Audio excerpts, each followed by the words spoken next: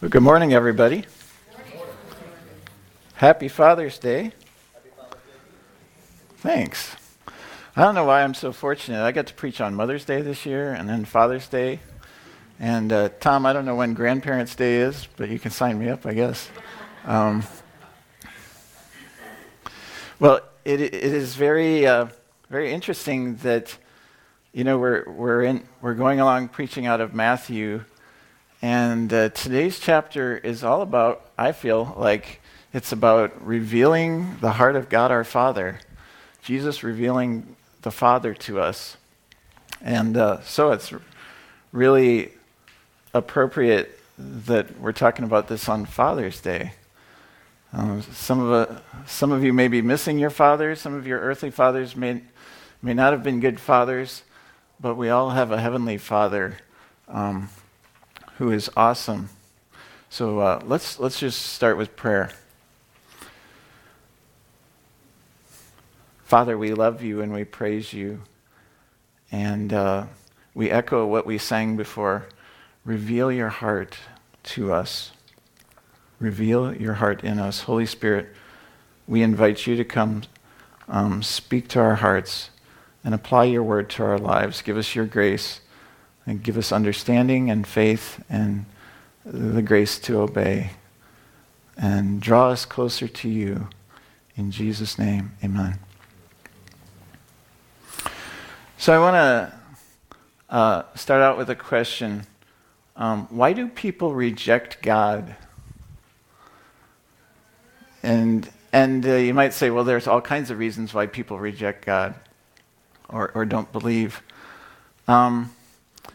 I find that in the people that I've met and talked to about the Lord, whether it be here in the United States or in China, deep down, there really aren't that many people I've met who truly don't believe that God exists. And if you talk to them and press to the heart of their thinking, even if they've embraced secularism and evolution, when it comes down to it, the truth is that they've followed that path because they've become disillusioned some way with God. And they're blaming him for some kind of pain, some kind of offense, injustice that they've suffered or met up with in life or seen. And you'll often hear people say this question, well, if God is so good, then why does he allow us so much injustice in the world? Why does he allow us sin in the world? Or more specifically, you might hear somebody say, well, if God is so good, why did he take my mother away from me? Or why did he take my child away from me? Or some other tragedy. Why has he allowed me to suffer with pain and sickness? Why did he do that? And what you hear is actually they're blaming him. And people often reject God because they believe a lie that leads to misjudgment about his character. And they blame him for things that he is not to be blamed for. And we know that there is a liar out there who would like to make us misjudge the truth about God, our Father.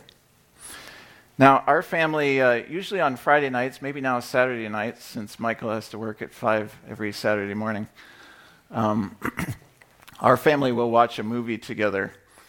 And since half of us are women, and when the boys are at school, then it's three-fourths of us are women. Sometimes we watch chick flicks, okay? And, a wise husband actually will watch chick flicks with his wife. You know that, Paul, right? Yeah, that's not a bad idea. So if you're like us, you may be familiar with the movie Pride and Prejudice, which is from a famous Jane Austen novel, a classic novel from the 19th century, I think.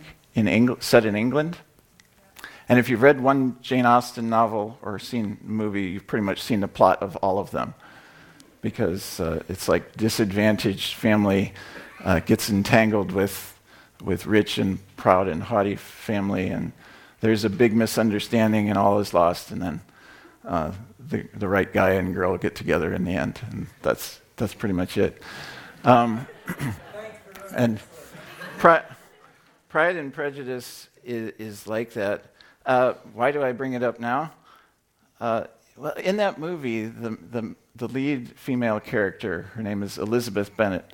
She's confident, opinionated. She makes a serious misjudgment about the main lead male protagonist, whose name is Mr. Darcy, Mr. Fitzwilliam Darcy. And also she believes a lie about him, but she just looking at the surface of things and listening to the lie about him, she thought he was the most terrible man in the world.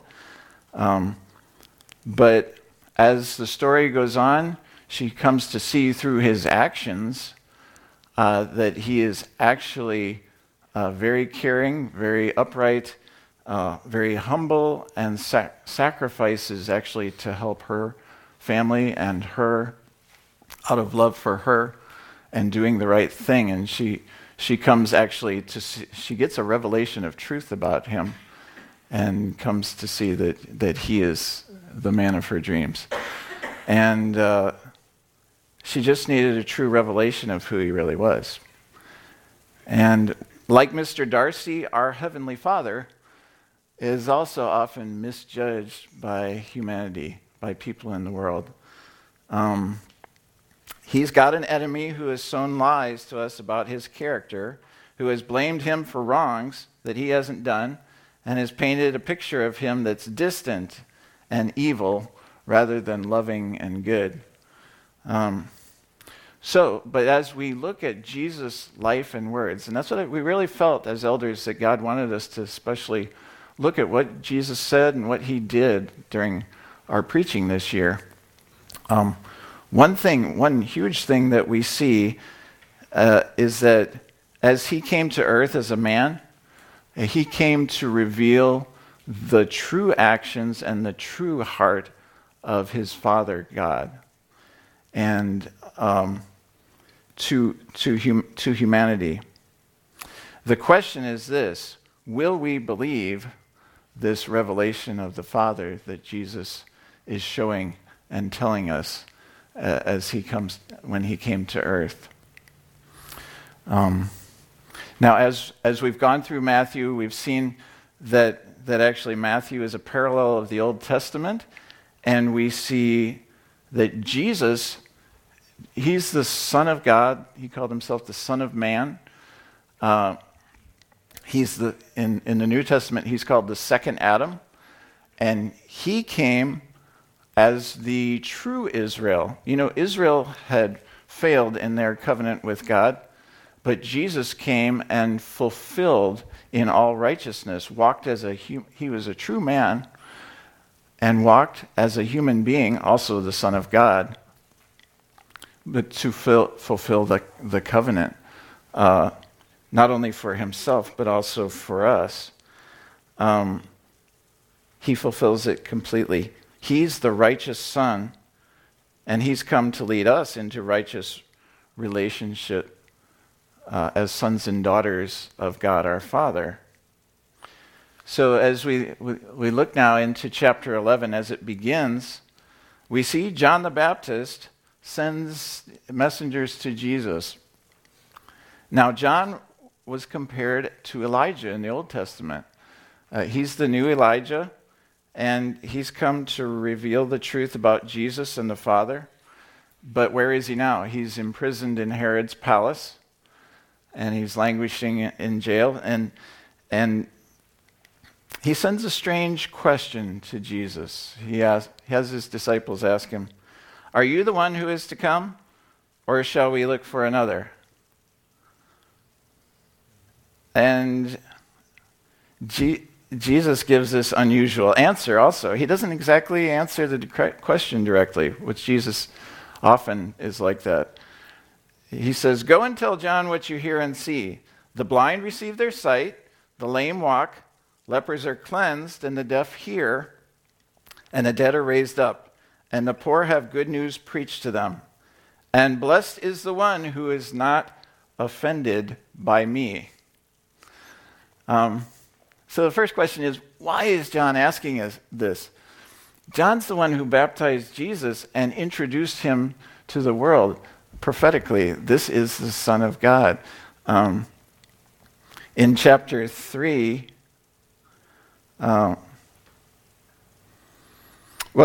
first of all, one thing, in verse 14, we see that Jesus called John the Elijah who is to come. Who was Elijah? He was a prophet who warned Israel about God's coming judgment. And in chapter 3, verses 10 to 12, John said this when he was preaching in the wilderness. Even now, the axe is laid to the root of the trees. Every tree, therefore, that does not bear good fruit is cut down and thrown into the fire.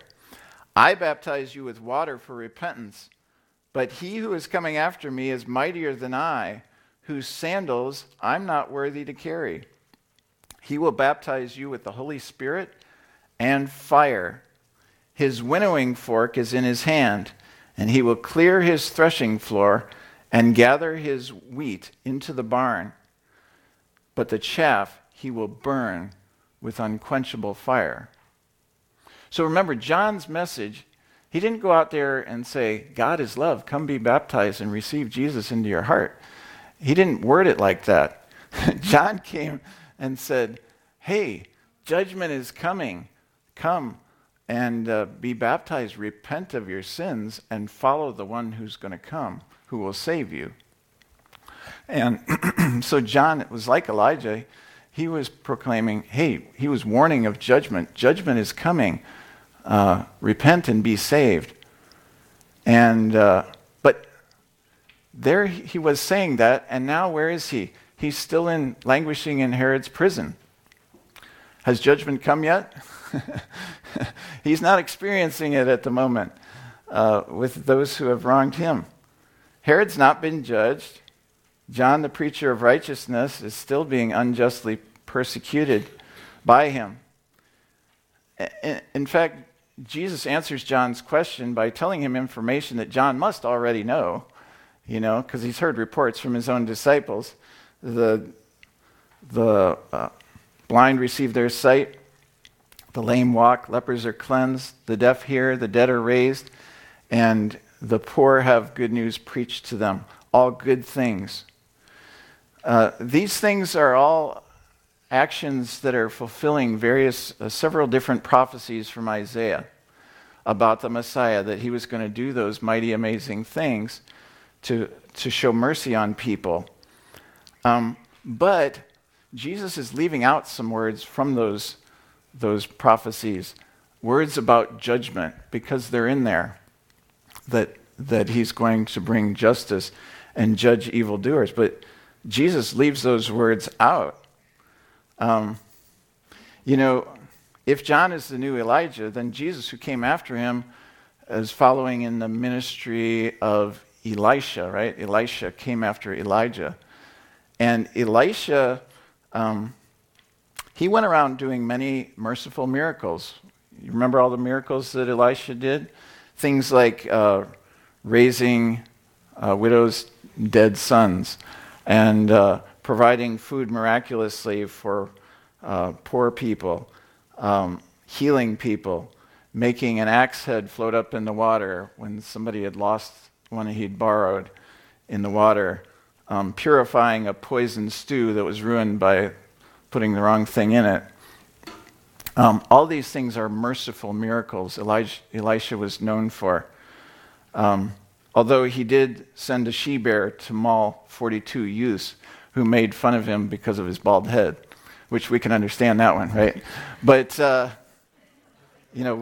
we'll give him a mulligan for that one.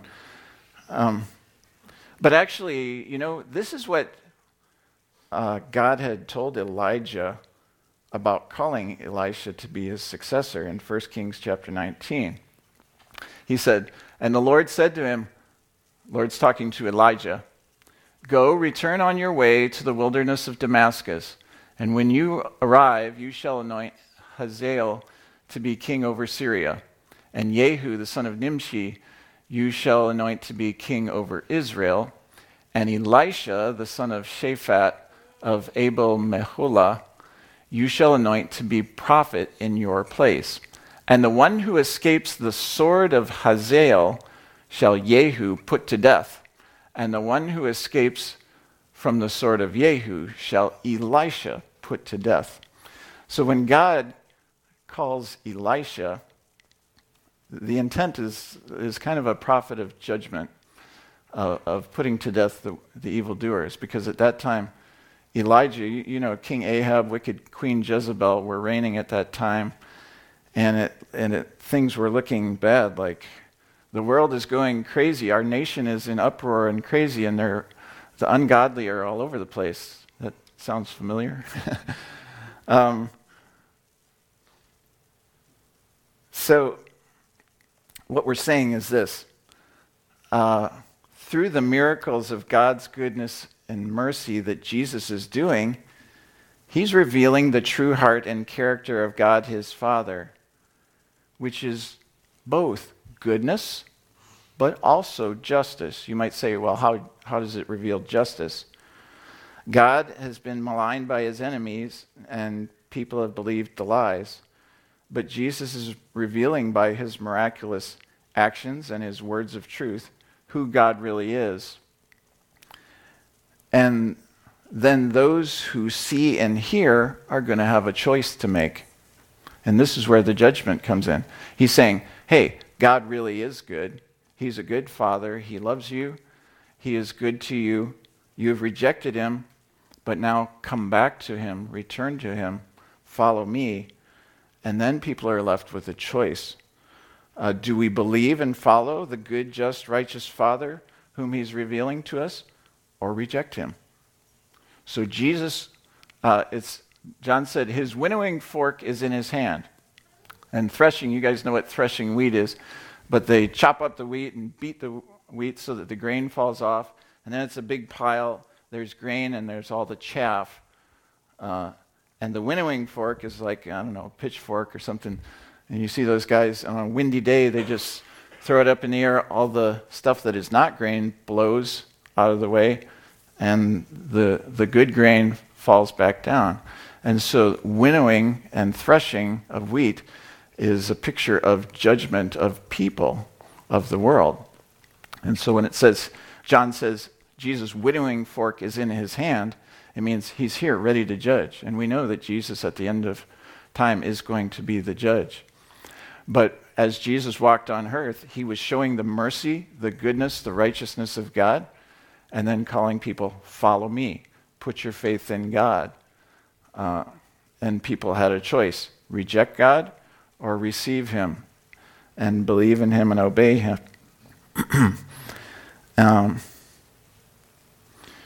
All who receive Jesus' words will be saved, but all who reject this revelation of truth will be judged. Now, verse 12 is sometimes a hard one to interpret. It says, Jesus says, from the days of John the Baptist until now, the kingdom of heaven has suffered violence, and the violent take it by force. And, I think there are several ways we can interpret that one. But in general, I think it means that the coming of the kingdom of heaven is such a powerful and critical event in every person's life that is going to produce kind of a violent reaction. It's going to attract controversy. It's going to bring persecution. It's going to affect drastic change in the lives of people who accept him. It's going to manifest supernatural activity. It's going to shift priorities. And it's going to lead people to take desperate action. Because it's that kind of thing. It's so great, people are going to react violently one way or the other to it.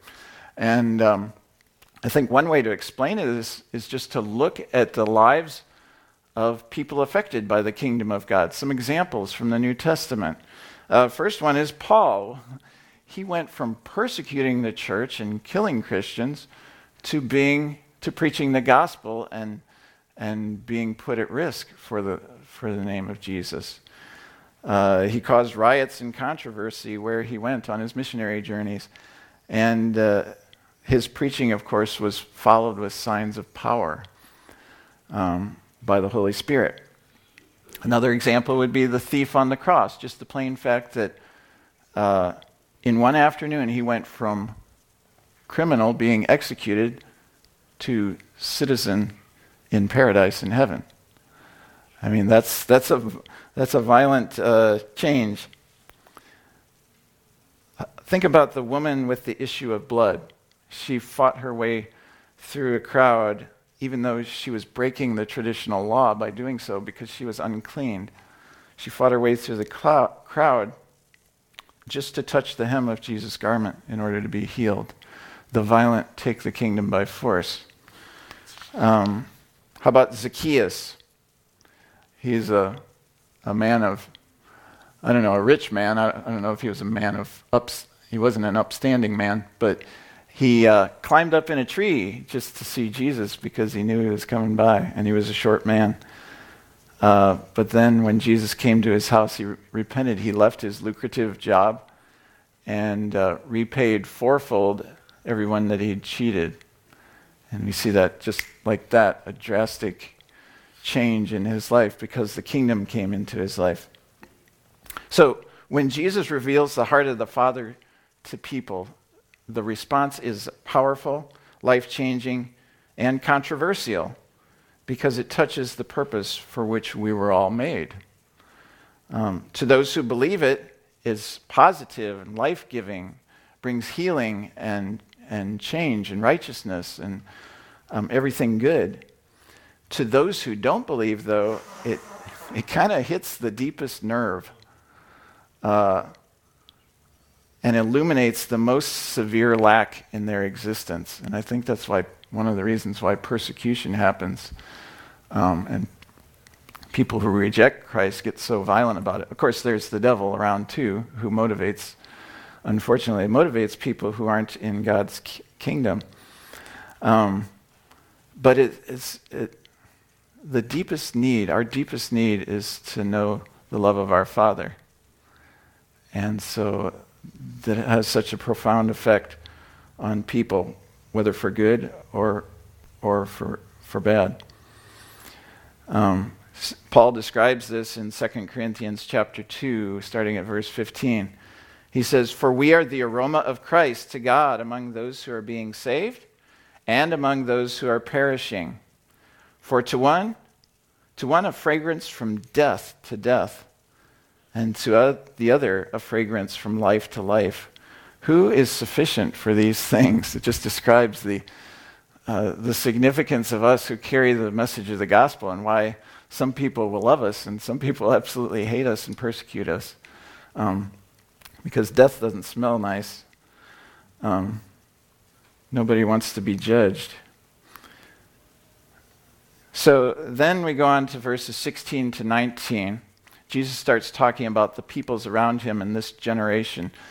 And remember, he's talking about there's going to be a division, a choice to be made as he reveals the Father.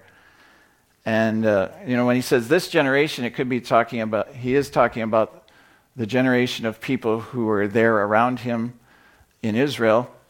But he's also talking about any further generation that is receiving the gospel in the New Testament era, which we are in. And he says, he compares them to a group of children sitting in the marketplace calling to each other, saying, "We played the flute for you and you did not dance. We sang a dirge and you did not mourn." I'm a teacher, so sometimes I know that children, there are some situations where you can't please children, like you do one thing, you try to make them happy and then they're not happy, and people in general are like that, but that's a childish thing. what Jesus is saying is they can't be pleased by God no matter who he sends or what he does, because they're sitting in judgment over him. Is that not true? You know, people who criticize God are putting yourself in the place of judgment over him. And whatever God says or does, they receive through a lens of offense, right? And so you do one thing. You've probably had that situation with people yourself, where somebody's upset with you or something, so you try to be nice to them, they don't like it. If you try to be stern with them, they don't like it, you know? And no matter what the time is, they're offended because they bought into the enemy's lies about him. Ironically, this is kind of in contrast with what Jesus said later, that in order to receive the kingdom of God, you must humble yourself and become like a little child, like children, in order to enter the kingdom of God. You need to be humble and believing. Matthew 18:2-4 says, "And calling to him a child, he put him in the midst of them and said, 'Truly I say to you, unless you turn and become like children, you will never enter the kingdom of heaven. Whoever humbles himself like this child is the greatest in the kingdom of heaven.'" So we see a key there about how do we receive this revelation of the Father that Jesus is talking about. And the key is humility, to humble ourselves before him. And John came with baptism to prepare the way for Jesus. And baptism is a humbling event, right? Belinda, last week you were up here, and then they put water on you, right? Or you go down into the water, and it represents death. Death is not a powerful state of being, right? But that's the key to receiving Jesus, is humility. Going on in Matthew 11, after this, Jesus denounced and warned certain communities in Galilee where he'd been preaching and doing the miracles, and said, "Woe to you, Bethsaida! Woe to you, Capernaum, Chorazin!" Because they had been hearing his words and seeing his actions, taking advantage of the miraculous power that he was offering, and his healing and deliverance, and yet evidently the majority of them were not really repenting and putting their faith in him. They thought he was cool. They thought it was an exciting event. It was fun. They enjoyed the free food or the free healing, but they did not repent and did not humble themselves. And he said it's going to be more tolerable on the day of judgment for ancient Sodom or for the pagan Gentiles, the sinful Gentiles, at the judgment than for them. One thing is, we should not presume that just because we're familiar with Jesus, that we are disciples of him. Looking back at chapter 10, we recall Jesus' words, verse 38 and 39 in chapter 10. "And whoever does not take his cross and follow me is not worthy of me. Whoever finds his life will lose it, and whoever loses his life for my sake will find it." So once again, Jesus is revealing God's ways as good and himself as Lord, right? The proper response to this revelation is to repent of our rebellion against the Father and his good ways. Follow Jesus by faith as the Savior that we need, but also as the Lord who made us and redeemed us,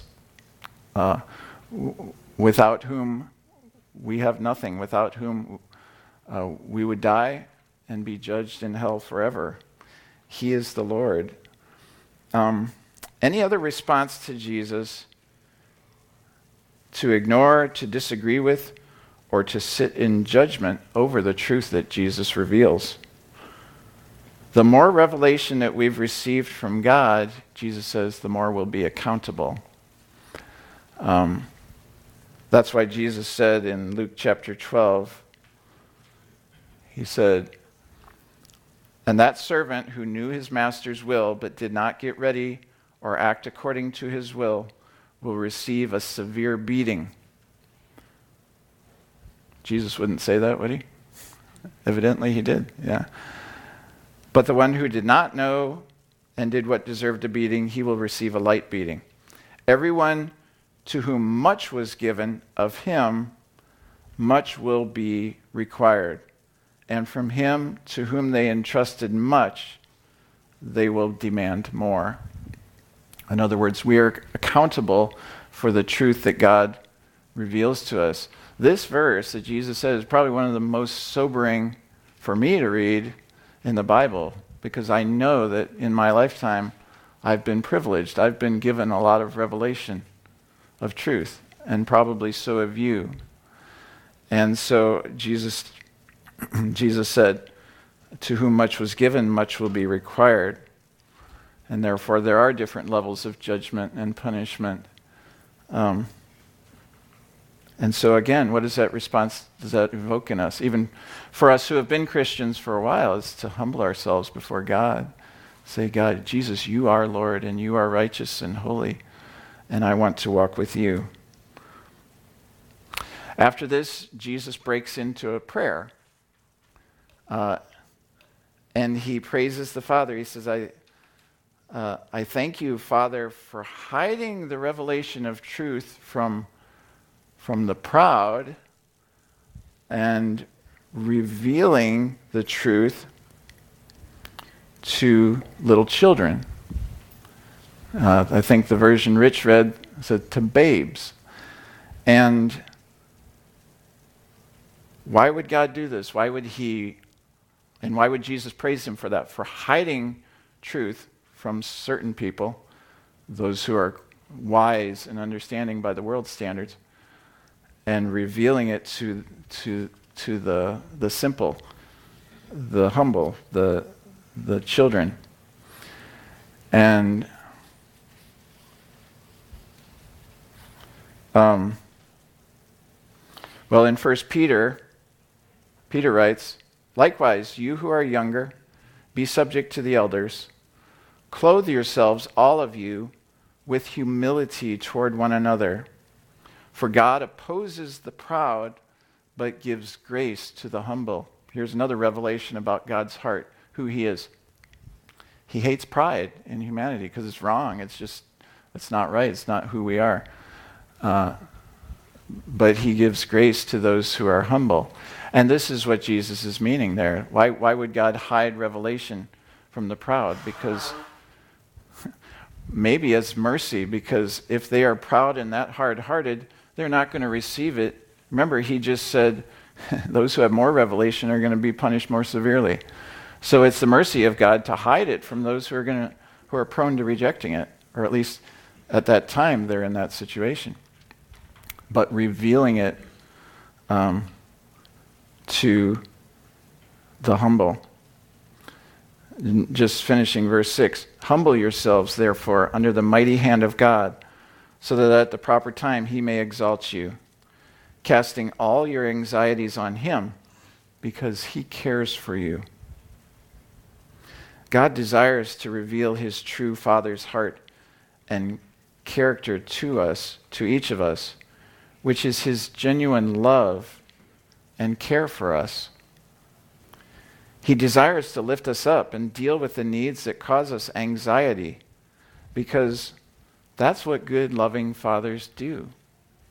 And again, in your life, you may not have experienced that from your earthly father, but that's what a righteous father does. He meets the needs and he cares for his children. Another thing that he reveals about himself is humility. He is humble and desires us to be humble like he is. Psalm 103. Somebody came up here and talked about Psalm 103 this morning. Actually, I've got some homework assignments for you from this sermon, and this is your first one. And I didn't type it right on the PowerPoint, but it should say Psalm 103. not Psalm 1. Psalm 1 is good as well. But Psalm 103 is an Old Testament revelation about the Father heart of God. And I would like you to open that up sometime this week and just read through it and meditate on what it says about who God is and what his attitude toward us is like. One thing it says in verse 8 is, "The Lord is merciful and gracious, slow to anger, and abounding in steadfast love." That's who he is as a father. Now, going on into Matthew 11 to verse 27, Jesus builds to the main point of what he's teaching us. And he says, "All things have been handed over to me by my Father, and no one knows the Son except the Father, and no one knows the Father except the Son, and anyone to whom the Son chooses to reveal him." I was excited when I heard I get to preach Matthew 11, because when I was in college, my junior year, this set of verses, this passage in here, God just, I don't know, supernaturally used it. There was just a time I was going through a lot of struggle, anxiety, hard work for school, just different things, and my teachers were pounding me with stuff that wasn't necessarily true. And so there came a time I just got like kind of confused. It was just I feel like it was a demonic oppression. I just was walking around and I was like, does God even exist? Is the Bible real? Which was stupid, because I've had revelation upon revelation throughout my life, and I've believed in God since I was a babe, basically. And so after about 3 days of thinking this way, I'm sitting in my dorm room in the evening just like oppressed. And somebody knocks on the door. My friend Brett sticks his head in. "Hey, Steve, how you doing?" I was like, "Oh, to tell you the truth, Brett, not good." And I kind of explained the whole situation to him. He's like, "Well, read the word. Bye." And he closed the door. It's like, "Thanks, Brett." But you know, it was actually exactly the right thing to say at that time. I was like, "Yeah, I'll do what he said." And I just cracked open my Bible and it turned to Matthew 11 and I just started reading. And it's that whole passage.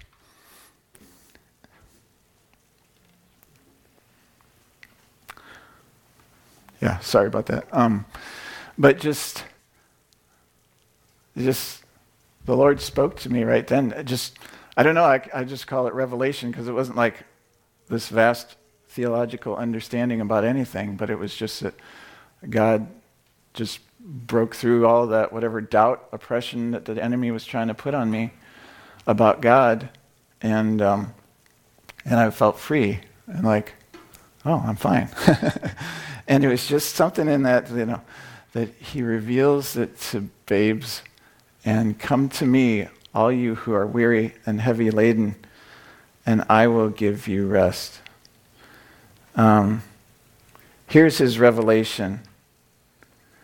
And that is an invitation to return and come and be adopted back into his family. Come back into right relationship with him. Maybe we've believed a lie about him. Maybe we are saved, but we've been believing a lie about him in a certain area of our life, because the enemy certainly does that for us who are Christians. And he says, "Come back to God, humble yourself." And this is the invitation Jesus gives. I'll read it again. "Come to me, all who labor and are heavy laden, and I will give you rest. Take my yoke upon you and learn from me, for I am gentle and lowly in heart." Who is God? He's gentle. Does the world see God as gentle? Lowly, humble in heart. That's who God is. Oh, you might say, "Oh, no, that's Jesus. The Father's not like that." Well, no, Jesus said he and the Father are one. They think the same way. Holy Spirit the same way. All three of them have the same attitude, the same character, the same view towards you, the same heart towards us. Gentle and humble in heart. and you will find rest for your souls. For my yoke is easy and my burden is light. You know, that yoke it's a picture of like what oxen would wear. I think there's a picture there, Zadok, coming up somewhere. Yeah, I guess not yet. But it would fit over, it would connect a pair of oxen together by the neck. And if Jesus said, take my yoke upon you, he's talking about be hooked up next to me. You know, he's got the strength. We've got the weakness, but he's got the strength. Pull along with me, or let me pull along with you is really what he's saying, right? But what he's saying is he is not oppressive to us. He's not trying to he won't lay on us a burden that we can't bear. In fact, he will bear our burdens, even to the point where he says we can bear other people's burdens in his name. As a father, he's not harsh. He's not a taskmaster. He's not distant or uninterested or too busy. He's not unjust. He's not selfish. He's not proud. These are the things the devil will say about him. Read the description of love in 1 Corinthians chapter 13. That's a famous one, right? That's your second homework assignment this week, is read through that and realize God is love. This is what love is. This is a description of your Father in heaven. So read through that and think about, what does that mean about God?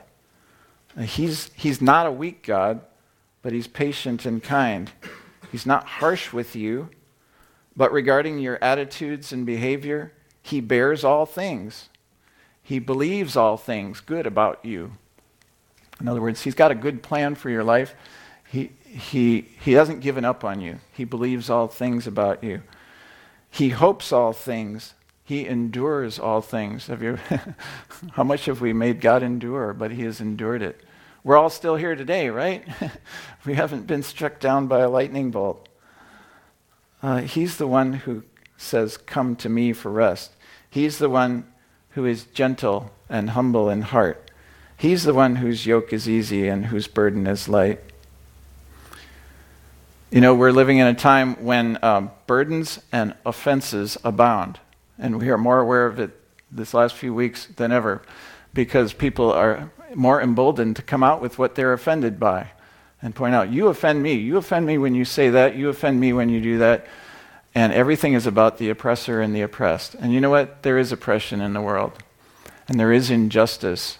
And we are called to fight against injustice, because that's the Father's heart, right? But we are not called to walk around offended all the time. We are not called to become bitter. We are not called to carry that burden. It's too heavy. It will crush us. We are not called to bear our own burdens of our own sin. That's too heavy to bear, and it will crush us. Let me just read a proverb for you from, well, actually first a verse from the Psalm 38:4. My guilt has overwhelmed me like a burden too heavy to bear. And it's true, none of us can bear our own guilt. It results in death. People are always casting blame, and we blame ourselves or others. Sometimes it's deserved, and sometimes it's not. But it's always a burden we can't bear. In Proverbs 27:4, it says, stone is heavy and sand a burden, but a fool's provocation is heavier than both. Okay, so we can't carry the burdens that we're accused of by others as well. And Jesus, he's the one that said, come to me. Lay that burden down for me. I took it to the cross. I paid the price for all those things at the cross. Lay them down and stop carrying that offense. Stop carrying that guilt, and take my yoke upon you, because my yoke is easy, my burden is light. I am gentle and humble in heart. In me you will find rest for your soul. Jesus reveals to us the goodness and righteousness and love of the Father, then invites us to come to him and lay that all down the load of sin and injustice that's been done to us, the things that people, when you really talk to them, they say, I'm offended at God for this, or I'm offended at these people. Why did this happen to me? Why did this happen to my loved one? Why is this happening in the world? And he's saying, come lay that at his feet, lay it at the cross, and humbly follow him. The Father is not to be blamed, but rather he's to be sought for the solutions to all those things that harm and vexed us. How do we know for sure? Because what did Jesus do when he came to earth? By the power of God, he miraculously brought justice, he brought healing, he brought deliverance, he brought the answers to all those things. The one I like, even when Peter needed to pay a tax, he said, go fishing and catch a fish and pull the coin out of the fish's mouth.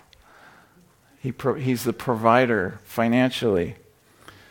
All of those things, he says, come to him because I'm the Father. That's who I am and that's my job. He is good when? All the time. Do you believe it? That's the choice, right? That's what Jesus is saying. And he's shown us that. Humbly, let's come and humbly lay our burdens at his feet. Take up his yoke and receive his rest. Before we pray, I've got one third homework assignment for you, and that is, I want you to take time this week and think about what's your conception of what the Father is like. Like, how have you pictured or thought of him in your mind? And it might be influenced by father figures in your human life. All of us probably have some issues with how we see the Father in one way or another. Then compare them with the actions and words of Jesus. And to do that, don't just assume you know what Jesus said and did, but search the Scriptures. And search the rest of the Scriptures and find out what is it saying about God, our Father. And meditate on those things. So that, and just pray, Father, reveal your heart to me. And we sang that song earlier, didn't we? Precious Lord, reveal your heart to me. You are holy.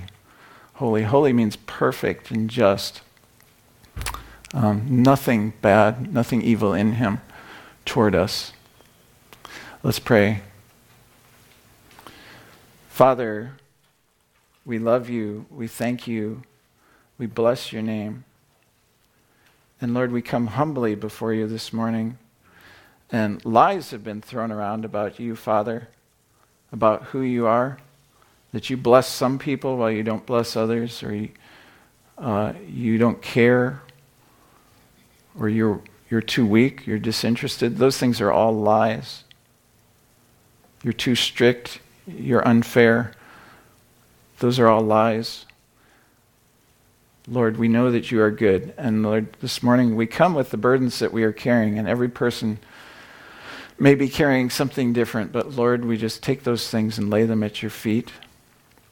We thank you for Jesus, that you reached out for us, that while we were still sinners, we were the ones who were unjust and wrong, and that you sent your Son to die for us, to redeem us and to bring us and adopt us back into your family.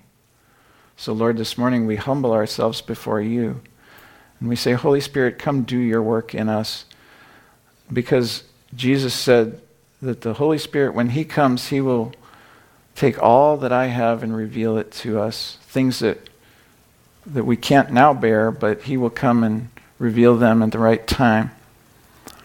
And all that the Father has is his, and that's all things that the Holy Spirit has to reveal to us. So, Lord, we're expecting Holy Spirit, come and reveal truth deep in our hearts of who you are and change us. And Lord, then let us overflow with your goodness as we go and meet other people. Lord, we love you and bless you in Jesus' name. Thank you. Amen.